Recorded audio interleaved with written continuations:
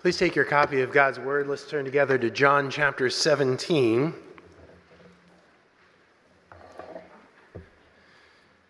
John chapter 17. Our text this morning will be the first 5 verses of the chapter. As you're turning, I just was sitting on the platform reflecting on the fact, sometimes we talk in church circles about blended worship.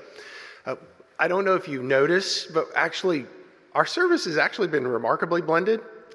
We sang a song that had a text from the 16th century. The Scripture and Praise came from the Strasbourg Psalter, 1545. The opening hymn was Isaac Watts, of course, early 18th century. We're going to close with Oh, the Deep, Deep Love of Jesus, which is late 19th century. We're going to sing How Deep the Father's Love for Us. That's 21st century. We just had a spiritual. That's a pretty remarkable breadth in terms of what we are doing this morning. And it just reminds me, and I wanted to kind of say this out loud, one of the things that James and I talk about a lot each Tuesday as we plan worship is we want the whole 2,000 years, right? The Christian tradition lasts for 2,000 years. There have been people who have been singing and praising and have been reading the Bible and preaching and administering the sacraments and for 2,000 years. And I want the whole deal. I don't want to limit myself to 50 years or to 100 years or 250 years. We want to see this kind of breadth in what we do week by week, to be formed by the same faith that God's people have been formed by throughout the millennia now. And that's exactly what Jesus prays for in this prayer that some call the high priestly prayer. As I'm going to say in a minute, I tend to prefer the language of calling this the farewell prayer, but it is in the sense that Jesus is praying not just for himself, but for his people, his disciples, but as we'll see in a couple weeks, he also prays for us. He looks ahead 2,000 years, and he prays for you and me. We'll see that in a couple of weeks. This morning, we're going to look at particularly at Jesus praying for himself. I don't know about you, but my prayer times many days, I pray a lot for myself. What does Jesus pray for when he prays for himself? I have to confess it's a little different sometimes than what I pray for, but we're going to need to be shaped by Jesus' own praying this morning. But in order for that to happen, we need the help of the Holy Spirit. Let's ask him for his help. Would you pray with me, please? Once again, Father, we come to you through Jesus by the Spirit, and we ask that you would come and you would particularly grant your Spirit to accompany his word, so that together Spirit and word might work together to conform us to the very image of Christ. Indeed, Holy Spirit, we ask that you would open our eyes of faith this morning, that we might see glorious riches in this portion of your gospel. We pray it in Jesus' name. Amen. And so, John chapter 17, beginning in verse 1. When Jesus had spoken these words, he lifted up his eyes to heaven and said, Father, the hour has come. Glorify your Son, that the Son may glorify you, since you have given him authority over all flesh, to give eternal life to all whom you have given him. And this is eternal life, that they know you, the only true God, and Jesus Christ, whom you have sent. I glorified you on earth, having accomplished the work that you gave me to do. And now, Father, glorify me in your own presence with the glory that I had with you before the world existed. This is the word of the Lord. Thanks be to God.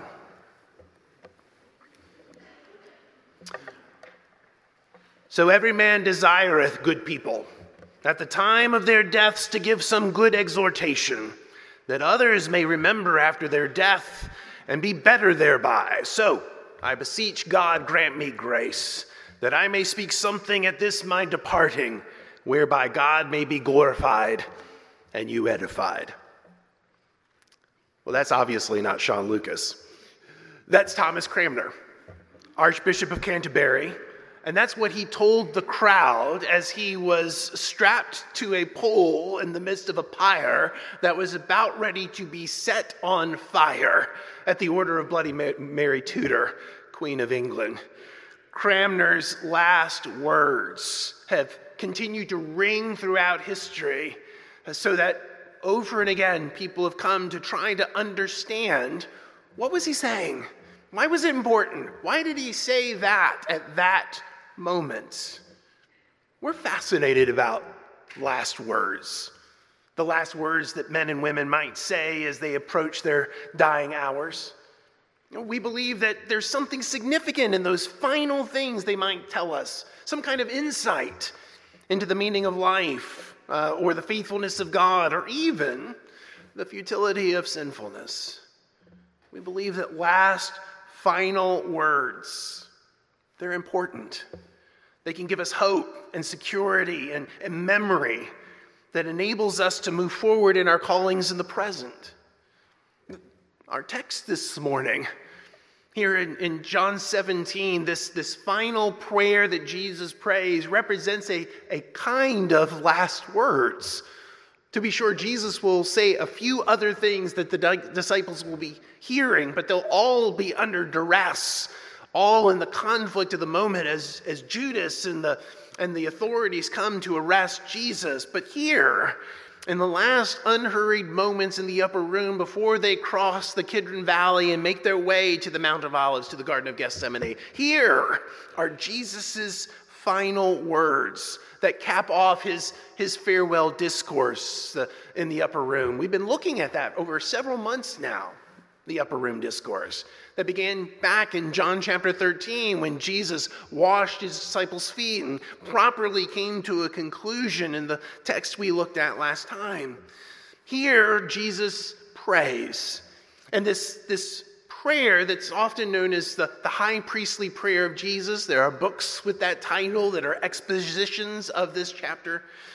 It might be better known as, I've already suggested, as the farewell prayer, because it so wonderfully summarizes all that Jesus has said before. But it should also be called the farewell prayer because it contains such elements of pathos, of emotion, as Jesus comes to the hour finally. Just a few short hours after praying this, Jesus will be nailed to the cross. A few short days after this, he will be raised from the dead. 40 days later, he shall be ascending back to the Father. What will Jesus pray in these moments, facing crucifixion and resurrection and ascension? Well, he's praying that this road he is on might bring glory to the Father, and that the Son might bring glory to the Father himself. He prays that his followers would be protected in the aftermath of his death and exaltation, and that his followers would know his glory, not just his immediate followers, but you and me, 2 millennia later, that we would know his glory. Again, this prayer is for more ears than just the Father's prayer, for the Father's ears. This prayer is also for the disciples' ears. They needed to hear Jesus pray these things. They needed to hear Jesus pray that his glory would return to him. They needed to hear Jesus pray for them. They needed to hear all of that so that they might remember when they saw Jesus' limp body on the cross. They needed to hear this so that they might remember when Judas comes with the authorities, with their clubs and spears and torches to arrest Jesus in the Garden of Gethsemane. And above all, they needed to hear so that they might remember. Because, of course, they were prone to wander, prone to doubt, prone to attack, and prone to fear. And friends, that's why we need to hear Jesus praying these words. You and I, today, right now, we need to hear Jesus pray so that we might remember. Because, of course, we're prone to wander, and we're prone to doubt. You and I, we're prone to attack, and we are so prone to fear. And we need to be reminded once again about Jesus' own destiny, namely glory, but also about our destiny to share in his glory, to know and to see his glory. We need to be reminded once again about the protection afforded by Jesus' own name, and be reminded of his joy that he gives to us, his truth, his spirit that he sends to us. This farewell prayer in chapter 17, it has three movements. Jesus prays for himself in verses 1 to 5. Jesus prays for his disciples in verses 6 to 19. And Jesus prays for us, for you and me, in verses 20 to 26. This morning, we'll look at that first movement, Jesus praying for himself in the first 5 verses that we've read together. And so what is it that Jesus prays for? He prays for 2 things. He prays that the Father would glorify the Son, and he prays that the Son would glorify the Father. So first, what does Jesus pray for when he prays for himself? Jesus prays that the Father would glorify the Son. That's where Jesus begins. You see it in verse 1. When Jesus had spoken these words, he lifted up his eyes to heaven and said, Father, the hour has come. Glorify your Son, that the Son may glorify you. Glorify your Son. What does that mean? How can Jesus ask the Father to glorify him? Isn't that kind of a selfish prayer? I mean, if you and I prayed, God, Father, please glorify me. Let me have glory. We would rightly see that as a selfish prayer. Isn't this a selfish prayer? A low prayer for Jesus to pray? A base prayer for Jesus to pray? Well, not at all. No, actually, this prayer is not the lowest prayer that Jesus could pray, but actually the highest prayer. Because in praying this prayer, Father, glorify the Son, he's praying in line with the very purpose of creation. Here at IPC, we teach our children that man's chief end is to glorify God and to enjoy him forever. But of course, it's equally the case, as John Piper pointed out, that God's chief end is to glorify God and to enjoy God forever. And so if that's God's highest end, and if our highest end is to glorify God, then it would make sense to say that we find our highest end in being conformed to God's highest end. And so when Jesus prays, glorify the Son, he's actually praying in line with God's own purpose in his world. If God's own purpose in his world is to glorify himself, and if Jesus is in fact the Son of God, God himself, then when Jesus prays, God, glorify God, he's praying in line with the very purpose of creation. But when Jesus prays this, he prays this in such a way that he reaches back to the past, reaches forward to the future so that he might have strength in the present. Notice that when Jesus prays, Father, glorify the Son, he prays in such a way as to recall the glory that he had in the past. Notice in verse 5, Jesus says, and now, Father, glorify me in your own presence with the glory that I had with you before the world existed. Glorify me with the glory that I had before time began, before in the beginning. Glorify me with that glory. You hear an echo here of what the Apostle Paul will say in Philippians chapter 2, that though he was in the form of God, Jesus did not count equality with God something to be grasped. Other translations have it, glory, as something to be grasped. Jesus doesn't grasp hold of his glory, but he had every right to do so because before time began, Jesus was, as the eternal Son of God, eternally existent, and back in that eternal past, Jesus knew glory. Before the foundation of the world, before let there be light, the Son enjoyed the light of the glory of God. He enjoyed excellence and beauty and magnificence, the very character of the triune God, because of course he is God. He shares fully in the being of God, fully in the essence of that God. He shares fully in the same delight, fully in the same enjoyment. And so as the pre-existent Son of God, when the Son became man, we have this testimony. The Word became flesh and dwelt among us, and we beheld his glory. Glory is the one and only of the Father, full of grace and truth. We beheld his glory. How could it be possible that the disciples beheld Jesus' glory? It's because he always had that glory. As the eternal Son of God, he had it from eternity past. And Jesus is asking, Father, glorify the Son with the same glory that I had before time began, the glory that I had in the past. And he prays that that glory would be restored so that he might enjoy it into eternity future. Jesus has in mind here his return to the Father, which of course has shaped all that Jesus has said throughout this farewell discourse, really since the very first verse of John chapter 13. You and I knew from that moment, as John recorded it, that Jesus was returning to the Father. And throughout, he's trying to help his disciples as they grieve that fact that I must return to the Father. Where I'm going, you cannot come now, but you will follow after, and so forth. And so it is here, as Jesus says in verse 5, and now, Father, glorify me in your own presence.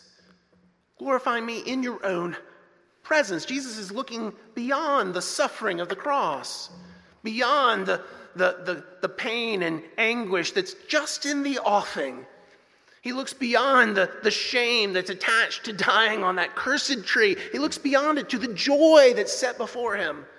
And what is the joy?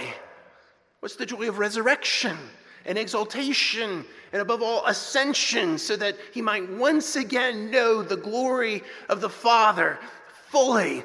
He would know it in his presence and the eternal future that is his. Friends, that's crucial for us. Our faith does not rest simply or merely on the fact that Jesus was crucified. Our faith does not rest simply on the humiliation of his suffering. The cross that I have behind me does not have the body of Jesus upon it, as in other denominational traditions. Why? Because Jesus didn't stay on the cross. And our faith doesn't center on the dying man on the cross. It centers on the dying man on the cross who was raised from the dead, who is vindicated as exactly who he claimed to be, the Son of God and the Savior of sinners and the Lord of all.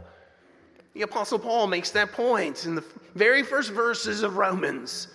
In Romans chapter 1, he tells us that our faith is in God's Son, who was descended from David according to the flesh and was declared or vindicated to be the Son of God in power according to the Spirit of holiness. How? By his resurrection from the dead. And so in Jesus' resurrection, we have this vindication that he was exactly who he claimed to be, but also an expectation that there's coming a day when every knee will bow and every tongue will confess that Jesus Christ is Lord, to the glory of God the Father, but also to the glory of God the Son. And that day the praises will roll over and over again, confessing Jesus to be the true King of the world, vindicated as Son of God and Savior of sinners and Lord of all, over and again. Hallelujah, hallelujah, praise the Lord. He is our Savior, he is our King. That's our expectation. That's what Jesus is praying for here. Father, glorify the Son with the same glory that I had in the past, so that it might redound to all eternity future. But in order to get there, Jesus had to go through the present. And even here, even as he's praying, Father, glorify the Son with the same glory that I had in the past. Glorify me in your presence. The cross looms over the prayer. It begins how? Verse 1, Father, the hour has come. Glorify the Son. The hour has come. We've seen that language of the hour through John's gospel. What is the hour? It's the hour of crucifixion. And indeed, the hour is now mere minutes away.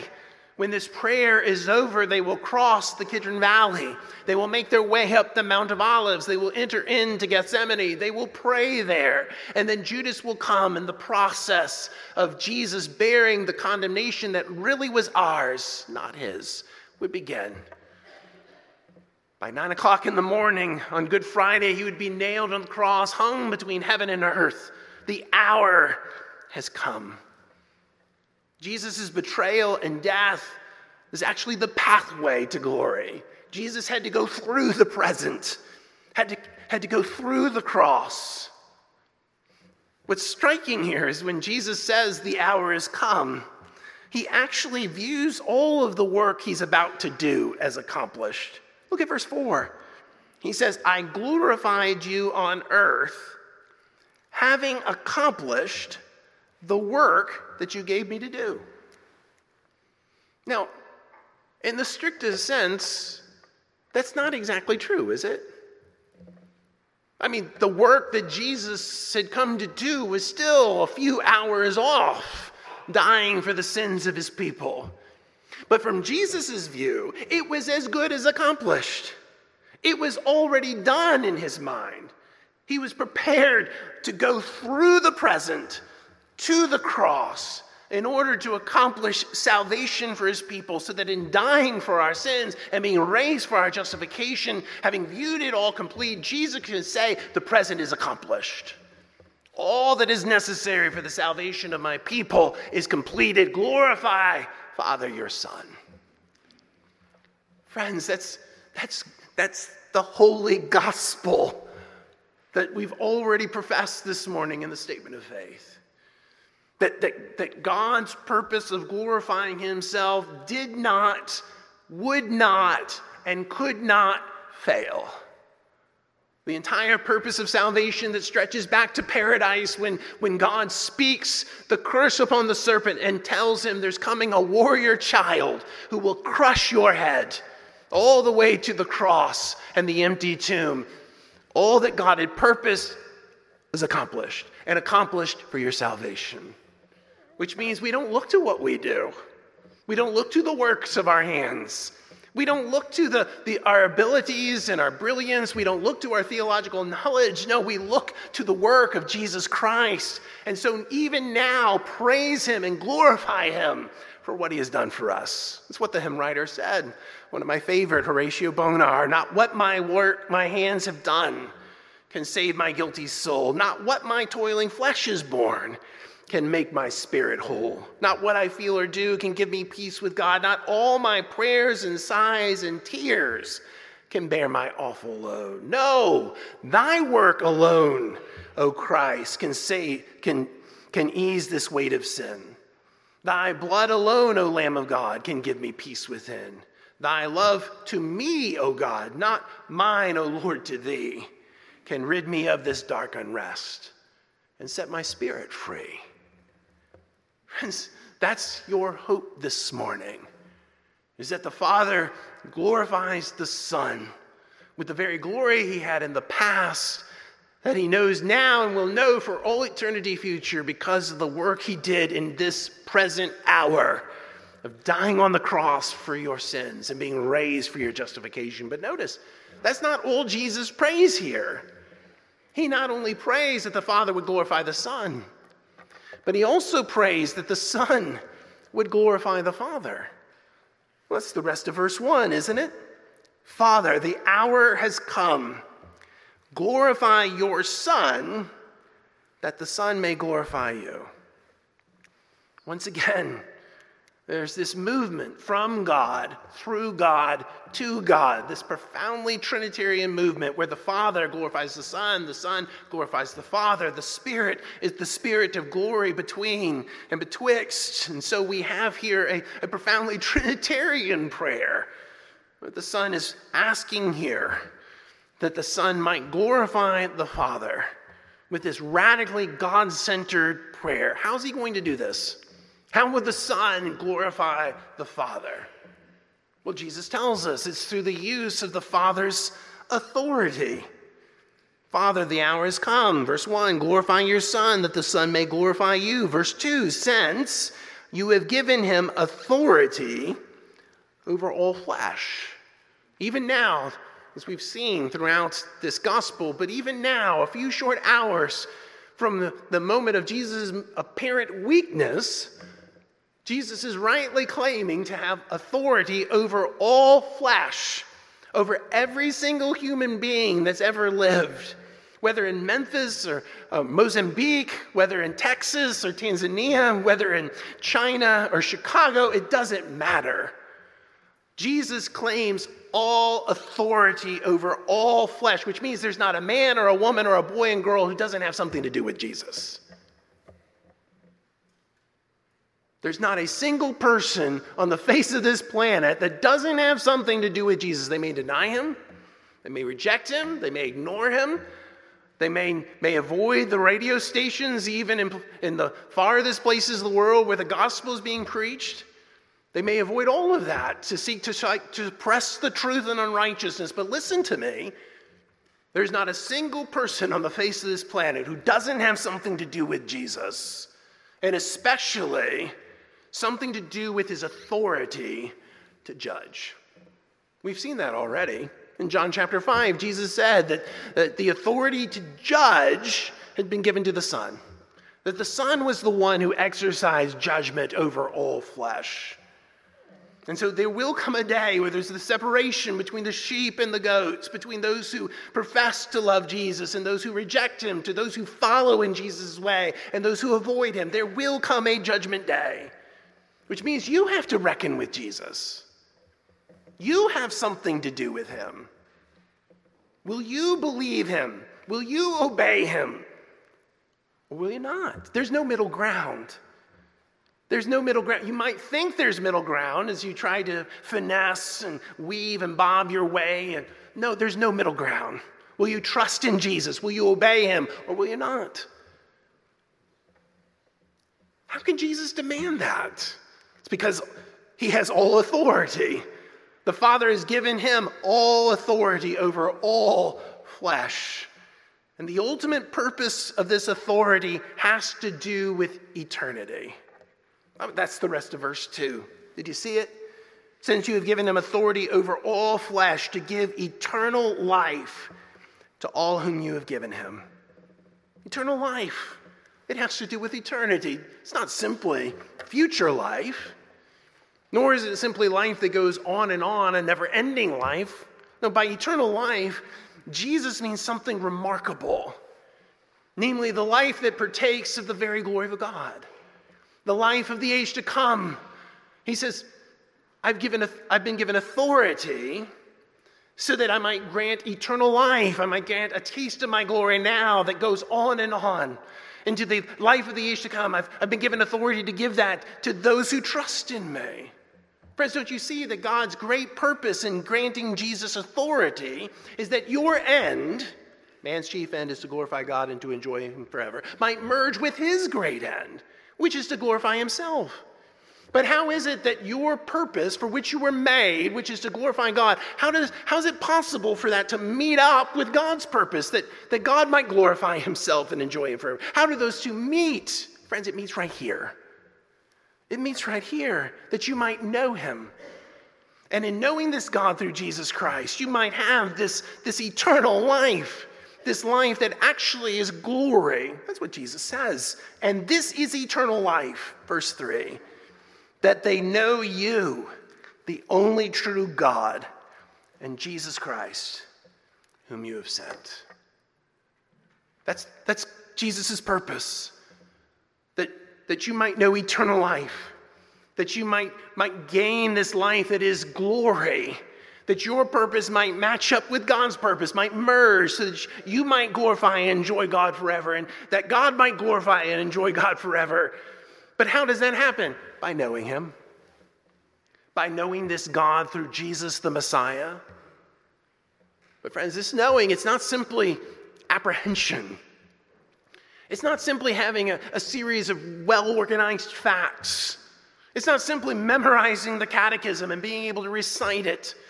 It's not about simply mastering great works of theology. When Jesus talks about knowing here, it's an intimate kind of knowing that ultimately has at its basis persuasion. A persuasion that leads to a well-founded trust.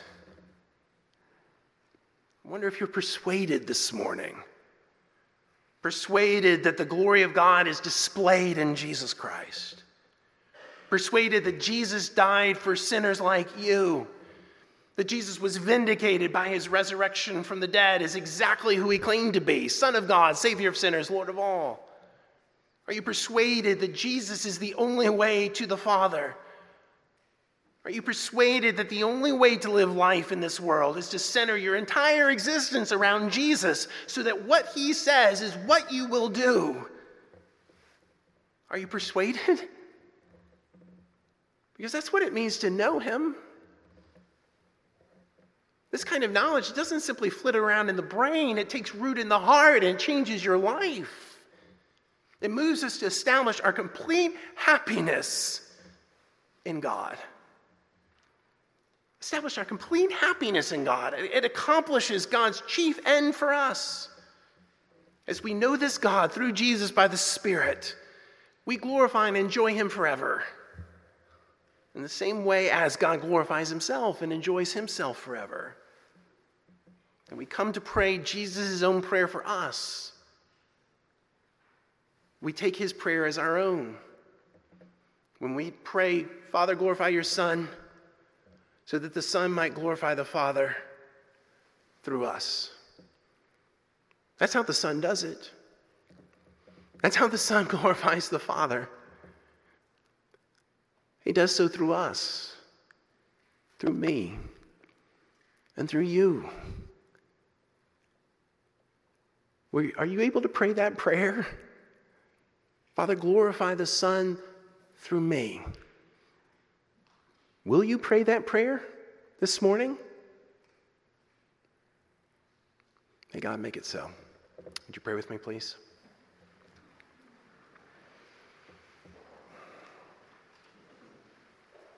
Father, we stand amazed at this kind of praying, that the Father would glorify the Son so that the Son might glorify the Father through us.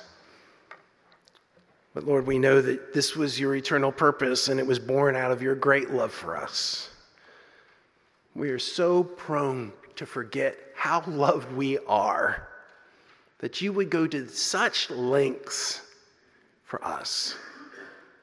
Lord, as we prepare to come to your table this morning, remind us yet again, persuade us yet again, stir us once again, transform us and change us once again, so that we might have our purpose aligned with yours, which is to bring glory to you, we ask. In Jesus' name, amen.